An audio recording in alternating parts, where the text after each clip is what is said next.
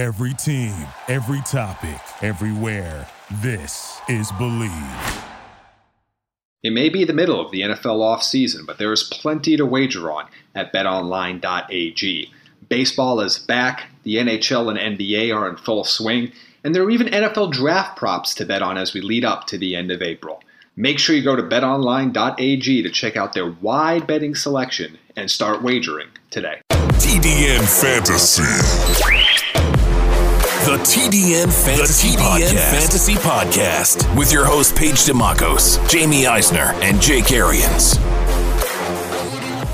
Welcome into the TDN Fantasy Podcast. Chris Schubert, Jamie Eisner, Jake Arians here with you. Hope everybody had a great weekend. If you celebrate Easter, hope you guys had a great Easter. We are back here on a Monday, continuing to just parse through, to destroy, to dismantle, to absolutely disrupt Jamie's work, because he's worked very hard putting together his way too early rankings list for all the positions, and it is Jake and I's responsibility to come here with questions. We are here to grill Jamie about these lists. Today's list, the tight ends. We did quarterbacks last week, so if you missed that, you're going to want to go back and check that out. Tight ends here today on the list. So Jake and I have prepared our questions, but before we get into that, Jamie, you can set the stage once again. Your top 12 tight ends. You can go through the list. If you want to add your thoughts along the way, go right ahead. But here, set the table for us. What are we getting into? The top 12 tight ends in your way too early rankings for 2021. Well, let's get the first of my cheap plugs out of the way here. You can go to thedraftnetwork.com and click on the fantasy tab to see these and all of the other rankings available right now. My way too early quarterbacks, running backs, wide receivers, and tight ends.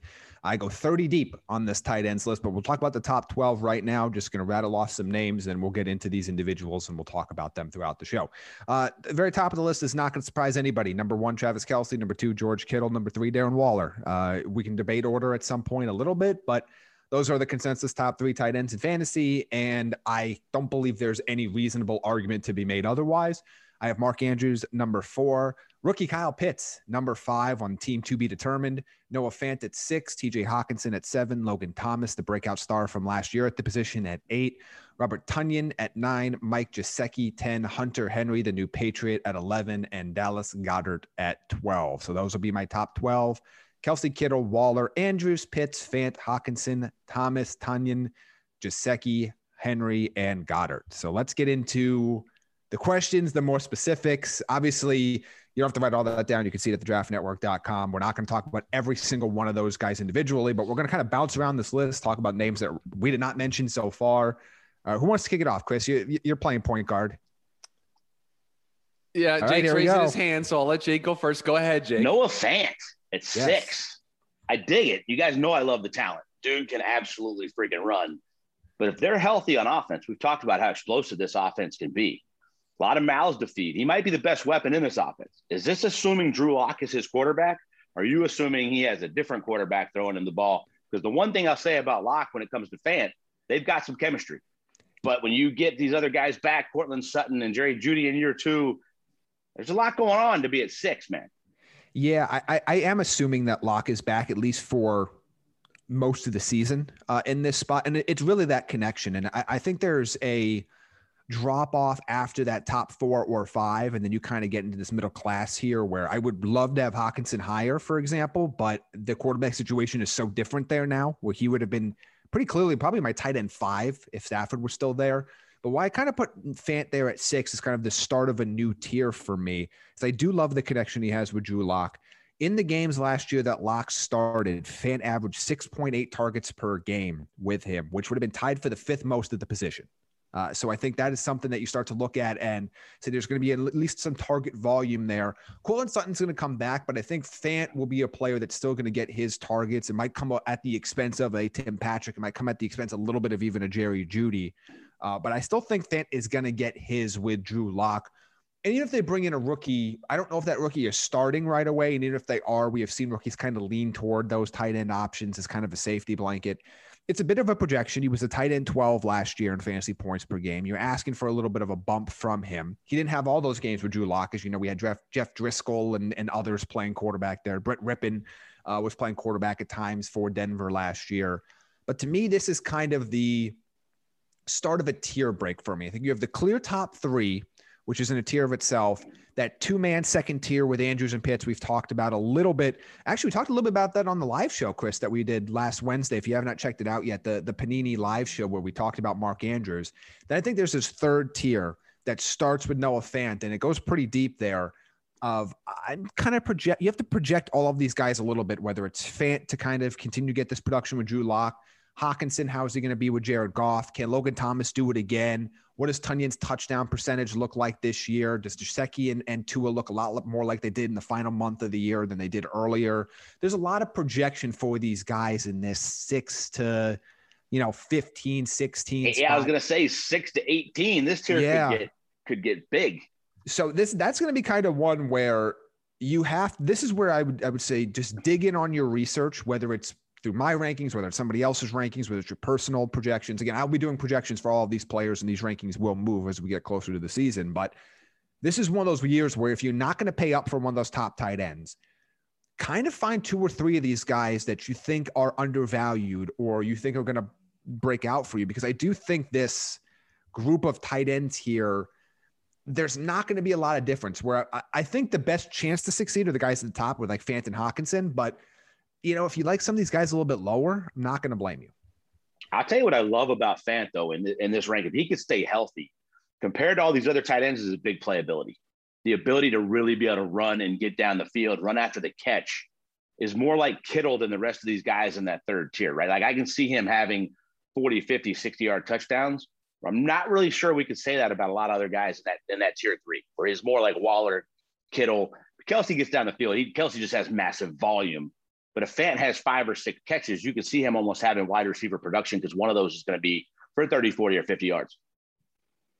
I think the important thing too, Jamie, and you kind of touched on it, is after Fant, I think everybody has a big question mark right below him. There's one big question mark that you can point out for every one of those guys that stops them from being replacing Fant on this board, and that's what leads him to being number 6. I want to talk about the guy that you have directly in front of Noah Fant, and that's Kyle Pitts. Let's have the Kyle Pitts conversation here on the show. Tight end 5, hasn't played a snap in the National Football League. That's how talented this kid is. Jamie, you're putting him at 5, not knowing where he's playing.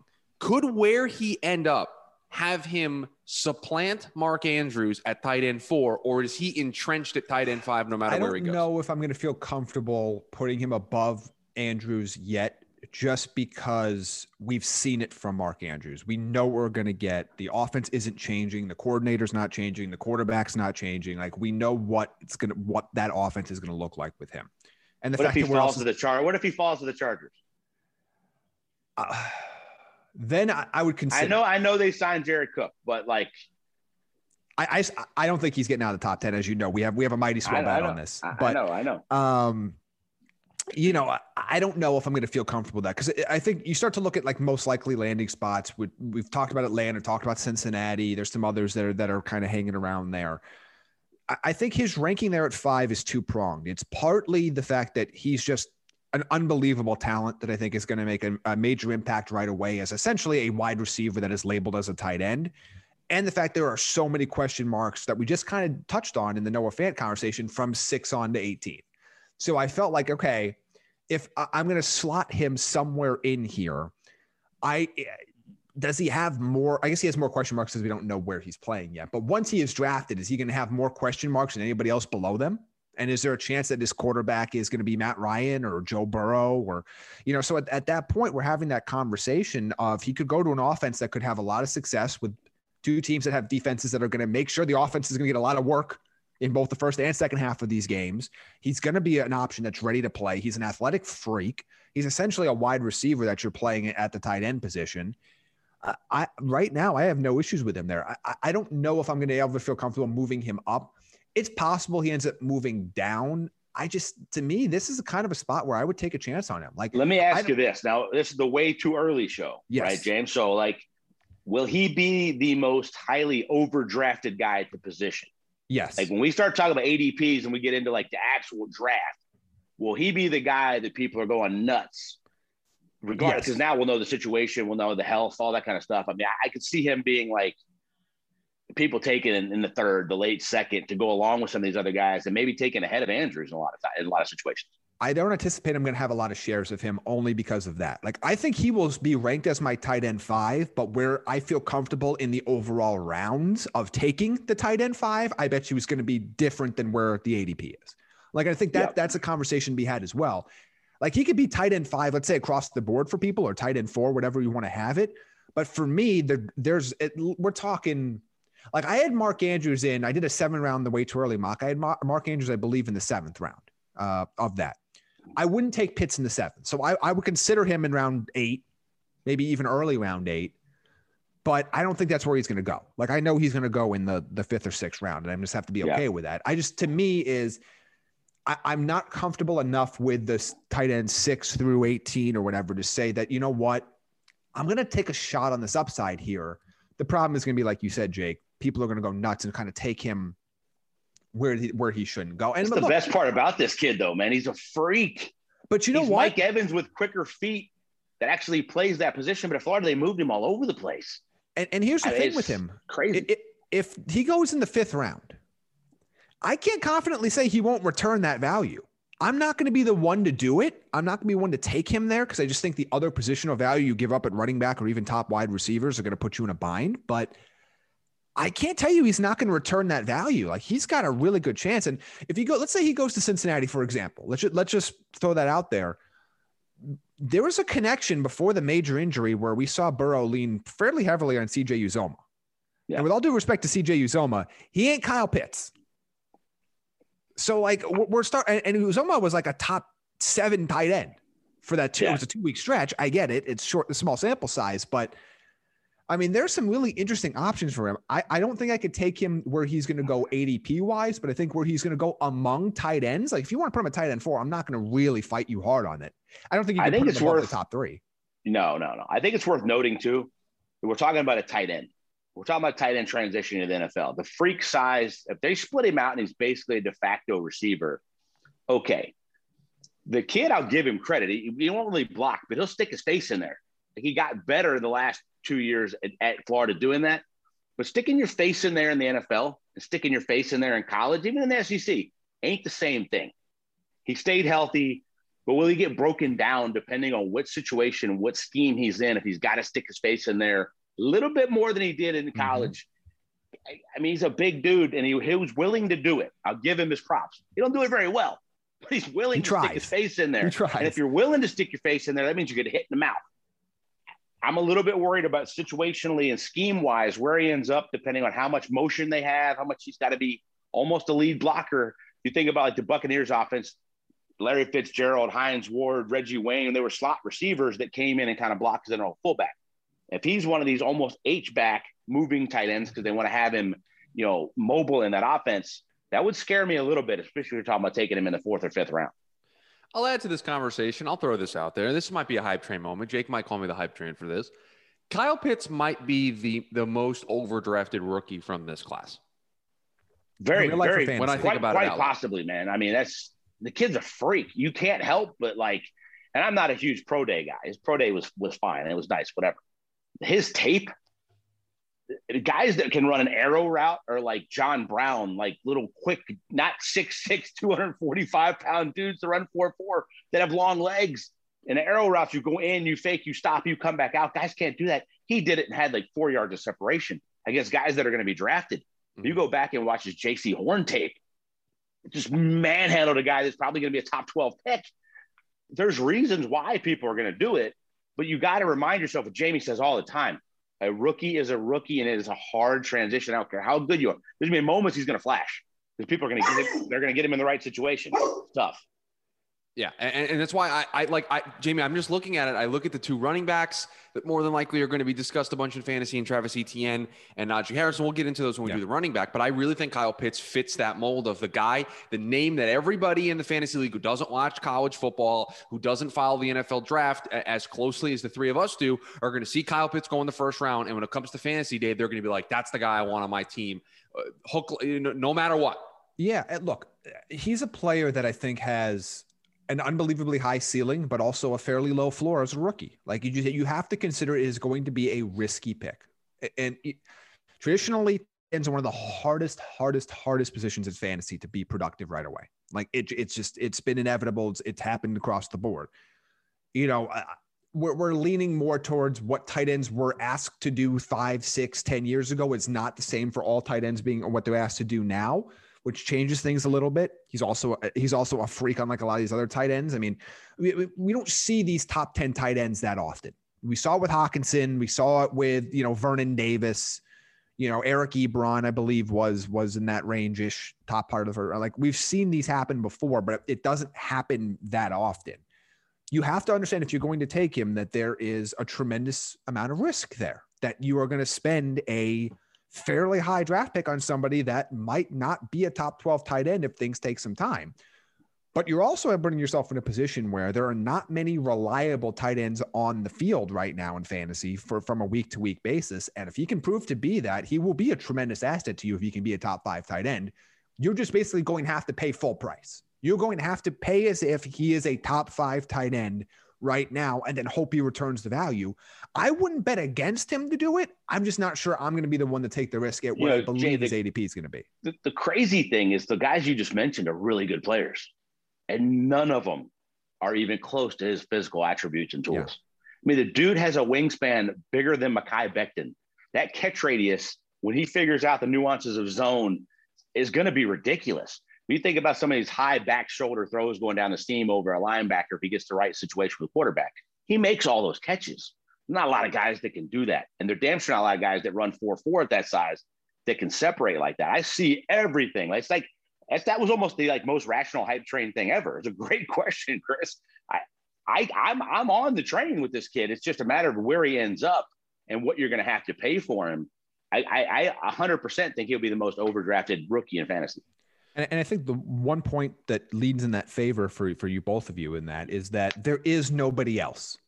Like, for Najee Harris, there's an ETN and there's a Javonte Williams, and there's going to be other running backs that we get interesting. Like for Kenneth Gainwell goes somewhere where you think he's going to play on third down. He's going to be a sexy sleeper pick that's not actually a sleeper pick to anybody.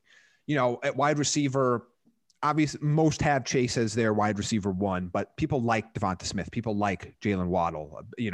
I'm of the mind that I think maybe the most productive season comes from the Terrace Marshall or the Rashad Batemans of the world, just because they could find themselves on really good offenses on playoff teams right away. There is no other tight end. You're not taking Freiermuth in fantasy. You're not taking Brevin Jordan in fantasy. Like, you're not taking these players. So if you start to look at some of these, you're not taking Tommy Tremble. Like, you start to look at the position and there's one rookie tight end you're taking. There's exactly one. And I think that being in and of itself, and the fact that if he does go in the top 5 on draft day, the amount of hype of casual fans that might not be, they don't listen to this podcast. They don't go to the draftnetwork.com. They like to play fantasy football, but they're more casual players.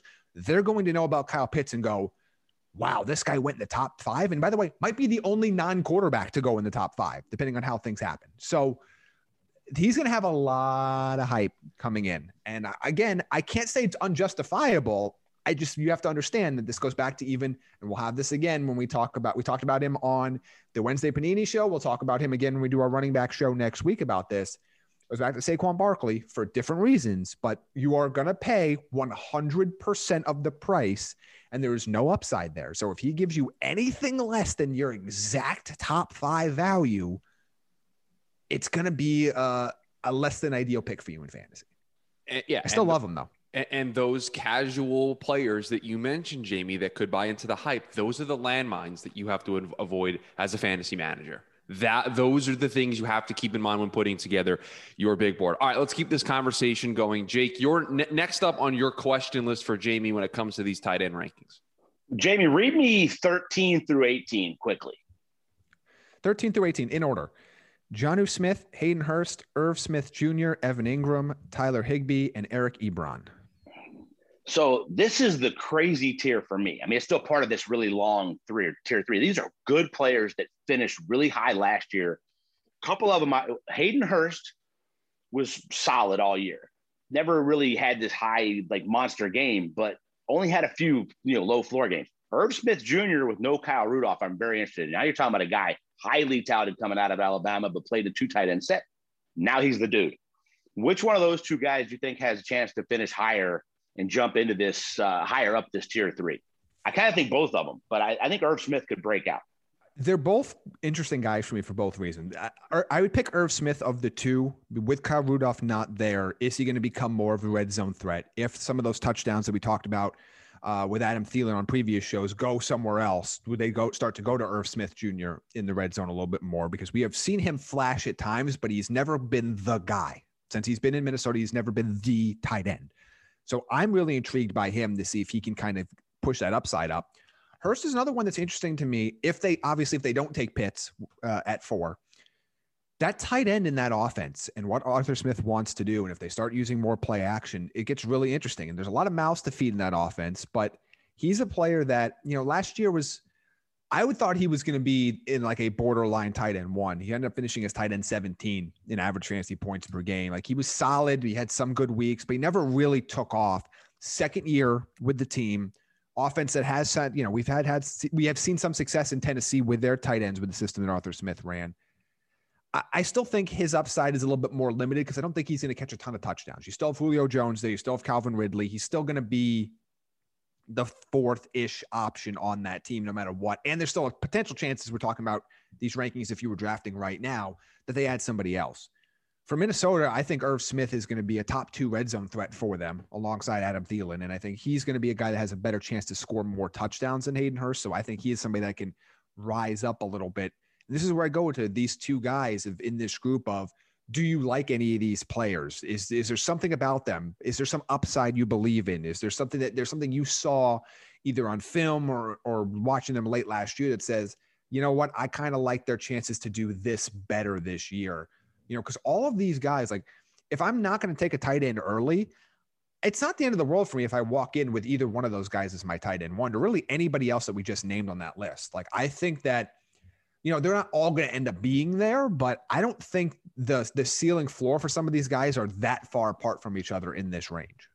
These guys feel a lot like the quarterback rankings to me, right? Like, you had your top guys if you want to pay that premium. But for the first time in a while, this tight end group in this tier 3, especially, there's a couple more guys on my next question, but I will let Chris run with it first. But like, I'm cool. Like, if I go in with this and I wait, there's a bunch of guys in this tier 3 that I'm fine being tight end 1. Now, you might want to have 2 on your team just to back this up. Injuries, maybe they're not as hot as they were last year, that kind of stuff. But like, it got really thin last year that you were like, oh my God, there's not a tight end out there. Mm-hmm. Now it feels like we actually have like 20 that are very viable options. All right, Jamie, I got a question for you. And after the Kyle Pitts question that I asked, this is the thing. When I was compiling what I wanted to ask you, was the thing that I couldn't, I had to write it down. I didn't know the answer, so I needed to have this conversation with you. The New England Patriots tight end situation is what I would like to discuss here on the show now. You have, correct me if I'm wrong, you have Hunter Henry as the highest ranked New England tight end at 11, and you have Jonnu Smith at 13. So they're close, but you picked Hunter Henry over Jonnu Smith. Take me through that thought process and take me through what led you to put Hunter Henry as high as you did at 11. So I'm splitting the difference here a little bit. I don't believe both of them are going to finish as top 13 tight ends, but I have to kind of split the difference a little bit here because I think one of them does. I've gone back and forth on how I think they're going to be used in this offense. Because to me, I think if you're going to use them, I think Jonnu Smith is going to be should be, and it wasn't how he was used last year, but should be more of the bigger play, run after catch, get the ball in his hands down the field, red zone type of threat. Where I think Hunter Henry can be more of those run those short to intermediate routes over the middle of the field, be that true dump down option or that check down option for Cam Newton, who, by the way, had an average depth of target last year of 7.3 yards. It was not great. So I in that sense, to me, I think Hunter Henry can be the more higher volume option for Cam Newton, where I think you're looking at Jonnu Smith as more of a touchdown option for him. It's really close to me between the two. I was really excited about Jonnu Smith for a second there, and then they signed Hunter Henry, and it kind of just depressed everybody's value there, where I thought, man, Jonnu Smith being alone in New England would have helped his value. Hunter Henry going back to LA would have significantly helped his value. But here we are.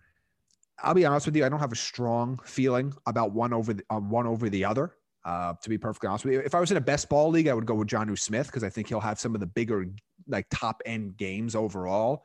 I just kind of like Hunter Henry's floor a little bit more in this. But Man, I know one of these two guys is probably going to have a pretty solid fantasy season, and maybe both of them are in the top 18, 17, but I don't have a great feeling for it because I got to see what this offense looks like. I got to see what Cam Newton looks like. I got to see how they're going to use them. Right. Like, I'm not afraid of any of the weapons they have on the outside. Like, I mean, these guys are going to Cam get Newton's work. even the quarterback. Yeah, like. But it also feels, Jamie, that those two guys, and no offense to either of them, because I think everybody on this show likes both of the players that we're talking about. I think based on situation, they could easily be unseated by guys that are behind them in that tier that we just talked about. Yeah, they could. They're with ease, I think. And guys, we're still talking about Cam Newton. If Cam Newton's their quarterback, it scares the hell out of me for both of them. Like Cam Newton with Greg Olsen, lovely. Throw that corner route to the tight. Neither one of these guys are Greg Olsen in his prime, and Cam damn sure ain't Cam from those days. It's like, and I don't know that Cam's going to be the quarterback. If Jimmy Garoppolo still ends up in New England, I like both of them more than I like with Cam, right? I mean, both of them scream to me overdrafted, and both of them scream to me they won't live up to where you drafted them. Jake, next up on your question list. So I'm going to go with two guys farther down the list that had really good years last year, that got better and better. Eric Ebron was a steal. I said before the season I had a feeling he was going to break out at some point in his chemistry with Ben and the way they're going to use him in that offense. And they did, and he had the drops. He could have been even better. And then Gronk was really slow for a while, but Gronk still has these big spike games where he's a left tackle and he blocks in one playoff game, and then he has 2 touchdowns in the Super Bowl. I like where you have him ranked, but they're two guys I would damn sure keep my eye on if I got one guy a little bit earlier, because I think both of them are going to fall. Gronk will probably get overdrafted. But Ebron's volume, I don't really see being a whole lot different. Randy Fichtner's gone.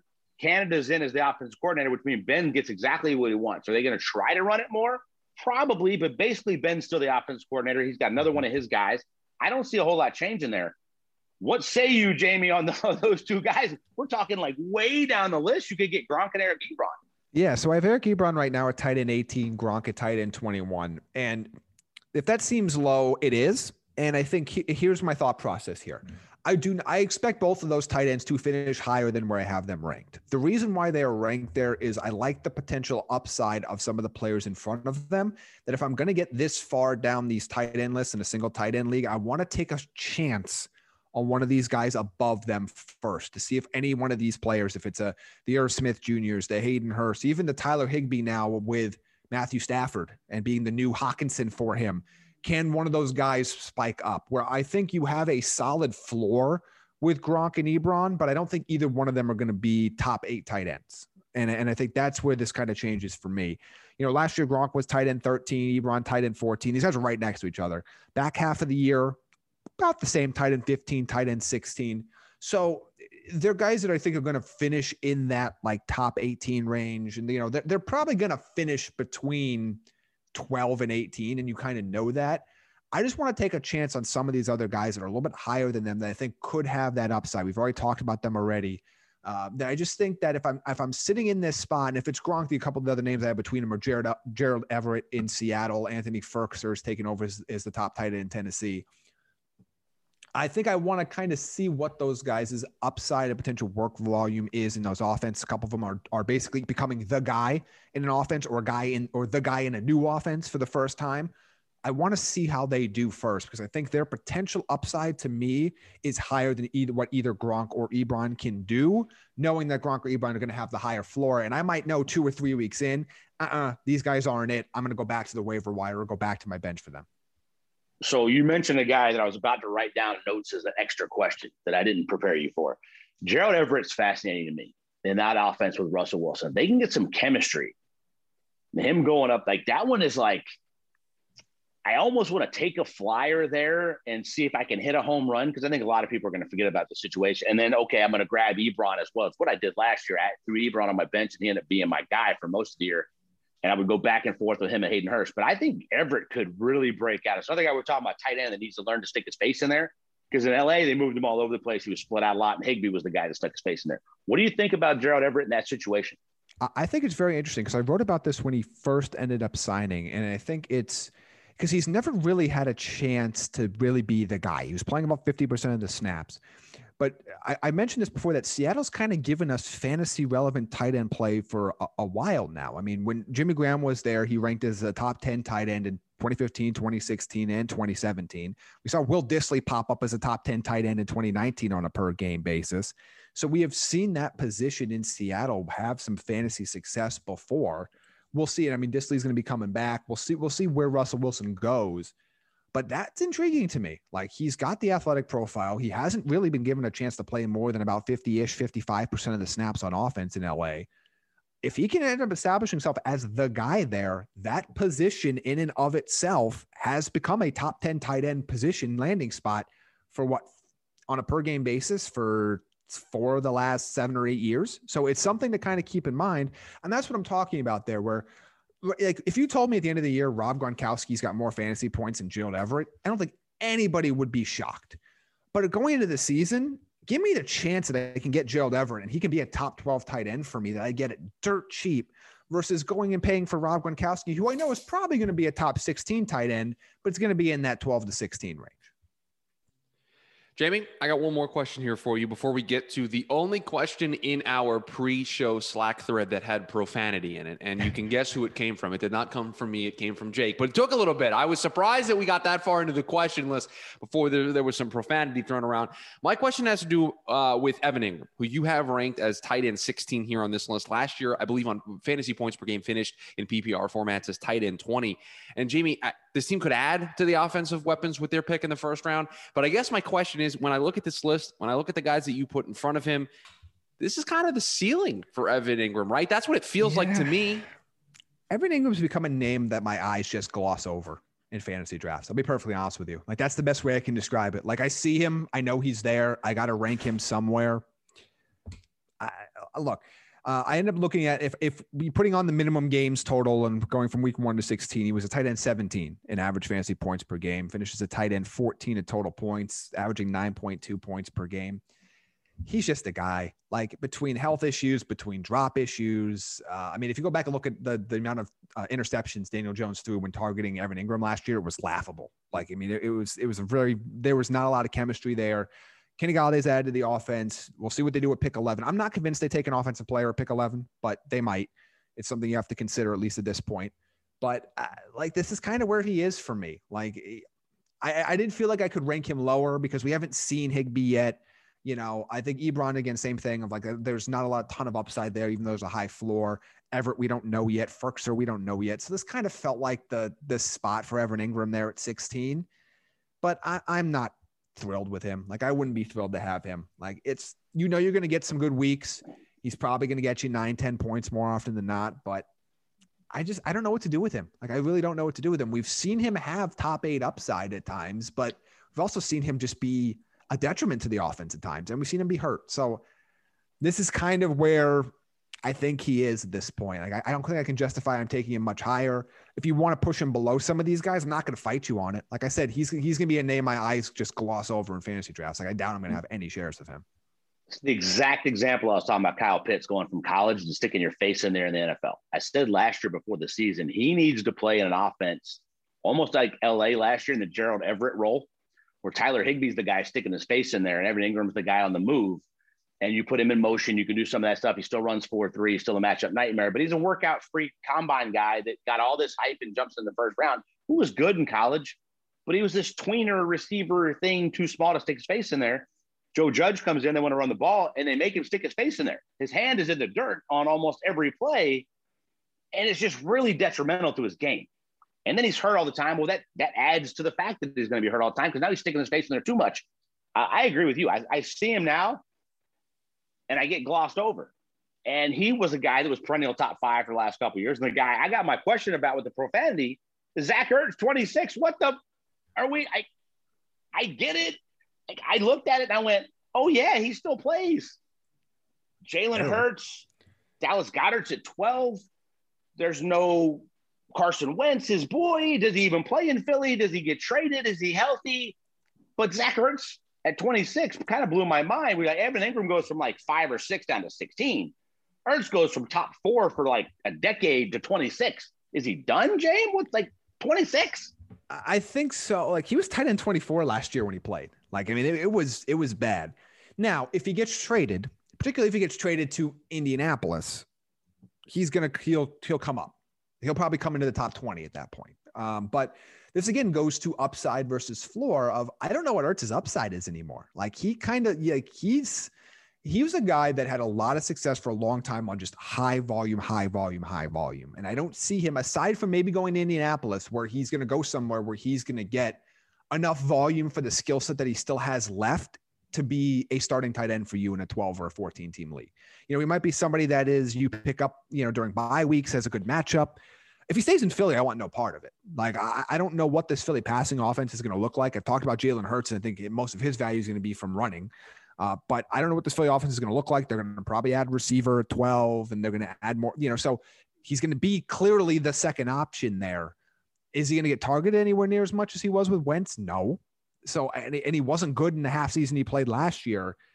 To me, aside from a trade to Indianapolis, he's like undraftable. If he goes there, then I think you can kind of throw him in that like Ebron Gronk-ish mix of like, all right, you want to throw him there in that top 20 as a potential tight end 2 option, as somebody you're interested in, sure.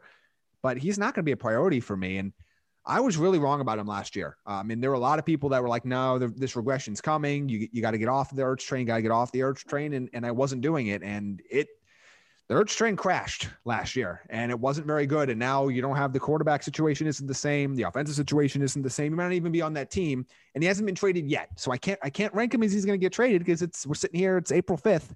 Hasn't been traded yet. We'll see what happens after the draft. But I don't know. Like he's a big name, and I imagine there are going to be some leagues where he does get drafted just based on his name value alone. But I don't think he's got the upside to really be anywhere higher than somewhere in the 20s. I find myself having a Chris Schubert moment. I'm still on the train a little bit. No. You're either all the way in or you're all the way out. The Chris Schubert moment, you're in or you're out. There's no halfway. I'm on the train. Then I'm the guy that gave you the name of Hype Train. And I'm just kind of watching this, but I'm a little bit still on the train because I can't go all in on the train. If he ends up in like Las Vegas, if he ends up at LA with the Chargers, he's a veteran piece that a new change of scenery and getting the hell out of Philly. If he's healthy, I think he'd be a fun piece to keep an eye on. Like I love where you have him, and I saw it, and I was like, oh my god, that's where we are now in fantasy. Zach Ertz at 26. It's like kind of blew my mind. But there's 3 or 4 places, even Miami. If he ends up getting traded for a 6th-round pick or something, just because Philly wants to move on from the contract, get some stuff back, and the guy in front of him either gets hurt or they figure out a way to let him play 2 tight end like he did in Philly and some of these, like Miami is interesting because they're going to be in the shotgun a ton, I think. Mm-hmm. That could be one. Okay, he's playing with Gesicki, but Gesicki's playing more in the slot. And Ertz wasn't a stick his face in there guy, but he still had his hand in the dirt a lot. So there's some situations, and the Chargers, I'm still blown away. I think they got to add another tight end. But now we're adding him and Jared Cook together. That one's interesting. He's got to be healthy. I think the change of scenery could help. It's just a guy I want to keep an eye on, and maybe it's your speed dial waiver wire guy. But there's still something there. I'm still riding the hype train just a smidge until I just get totally smacked in the face. Now, I'm not talking like before round 15 that I might take a flyer on this, depending on if he gets traded and where it is. I agree with you. In Philly, done. This passing offense is going to suck. I don't care that they take a receiver at 11 or 12 or whatever they are. I am not all in at all on the passing offense in Philly. So I am off the train completely if he's there. I'd love to see him in a different situation. Yeah, Philadelphia's just going to have to come off there. At least the latest reported desire of a day 2 pick for him, because that ain't happening. No. That was the last report. They wanted a 3rd-round pick for him, which is why has yet to be traded. Yeah, no, not happening. Anything else in the tight end department, Jake, that you want to ask Jamie before we get out of here? Because he has answered all of my questions. I got one. I'm going to throw one more out there because it's another big name, freakish dude coming off an injury. But when you're talking about mouths to feed, there's going to be some people going hungry in Tampa. O.J. Howard coming back really started to come into his own last year. They figured out how to use a matchup freaking nightmare. If you got Gronk and you still got Cameron Brate and you got all these other guys we've talked about ad nauseum, he's still a 6'6", 250 guy that runs 4.5, assuming he comes back off this injury. By all accounts, he looks great.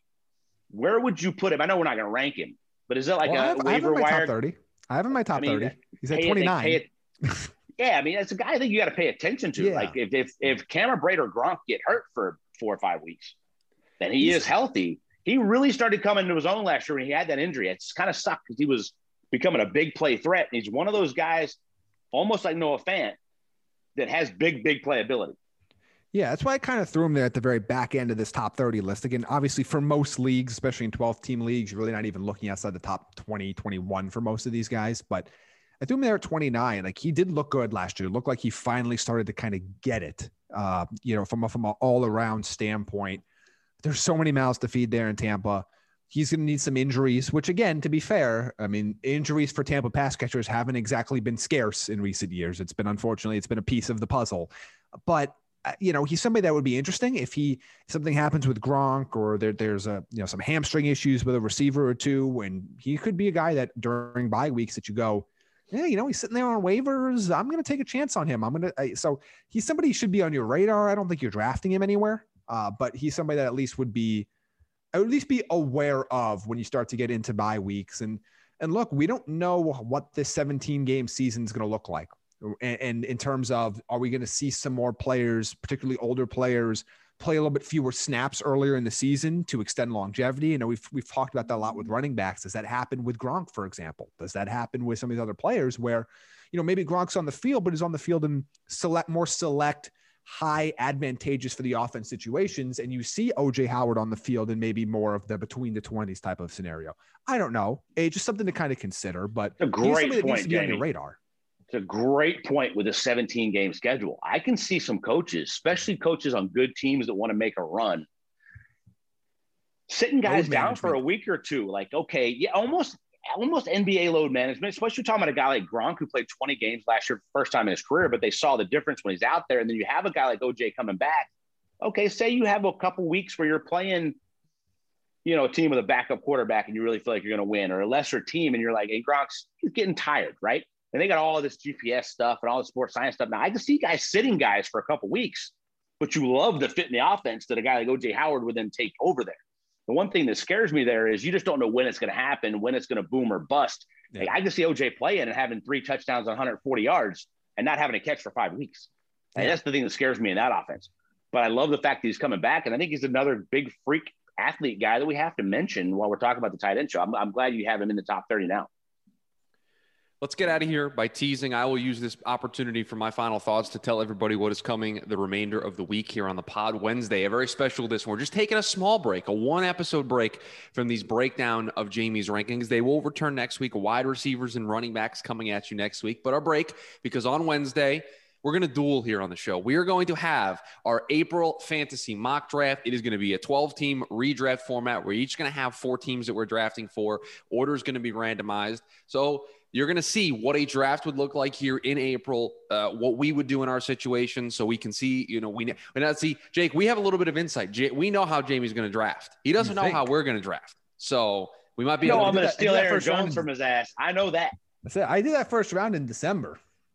I'm stealing Aaron Jones from Jamie. So. He's getting sniped one way or another. I don't care how this thing works out. If Jake has the first pick, Aaron Jones might be the pick, just so Jamie can't have him. And we'll see where the draft goes from there. So that is what you have to look forward to on Wednesday. Jake, your final thoughts here on the Monday edition of the show. I'm pumped about this tight ends, man. This was a good one. I mean, we went last year where it was scarce for a while there. To talk about guys into the 20s that I think could give you significant value.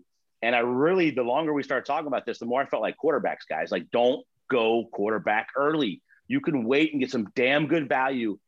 I mean, Kelsey's going to give you wide receiver 1 value, right? We know that. So is Kittle. So is Waller.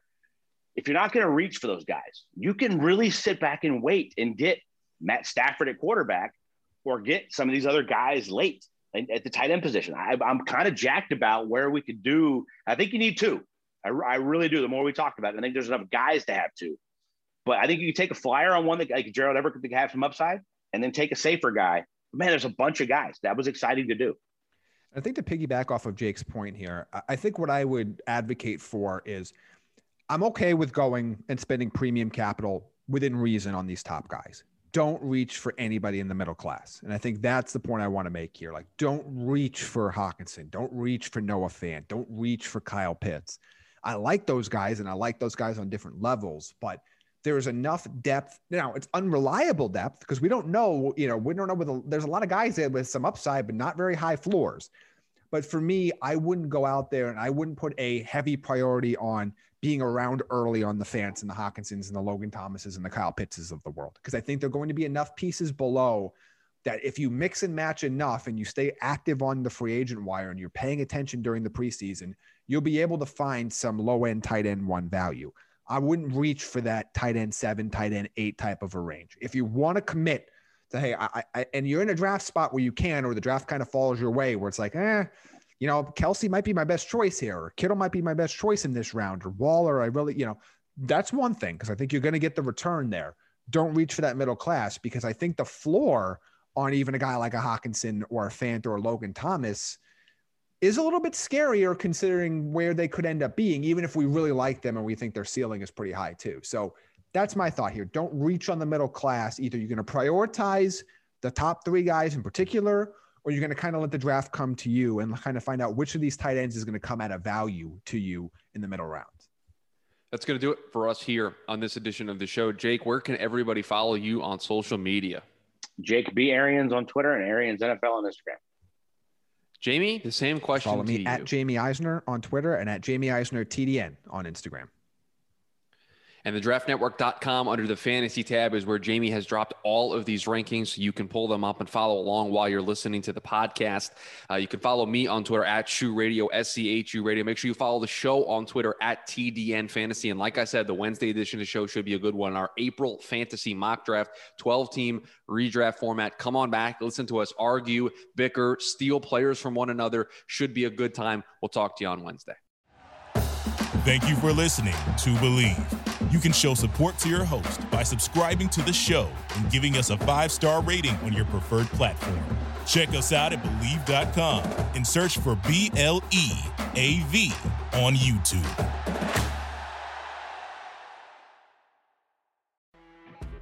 You know when you're listening to a true crime story that has an unbelievable plot twist that makes you stop in your tracks? That's what our podcast, People Are the Worst, brings you with each episode. I'm Rachel. And I'm Rebecca. We're identical twins who love true crime cases that make you say, didn't see that coming, and we hate the people responsible for them. Listen to People Are the Worst now on Apple, Spotify, or wherever you get your podcasts.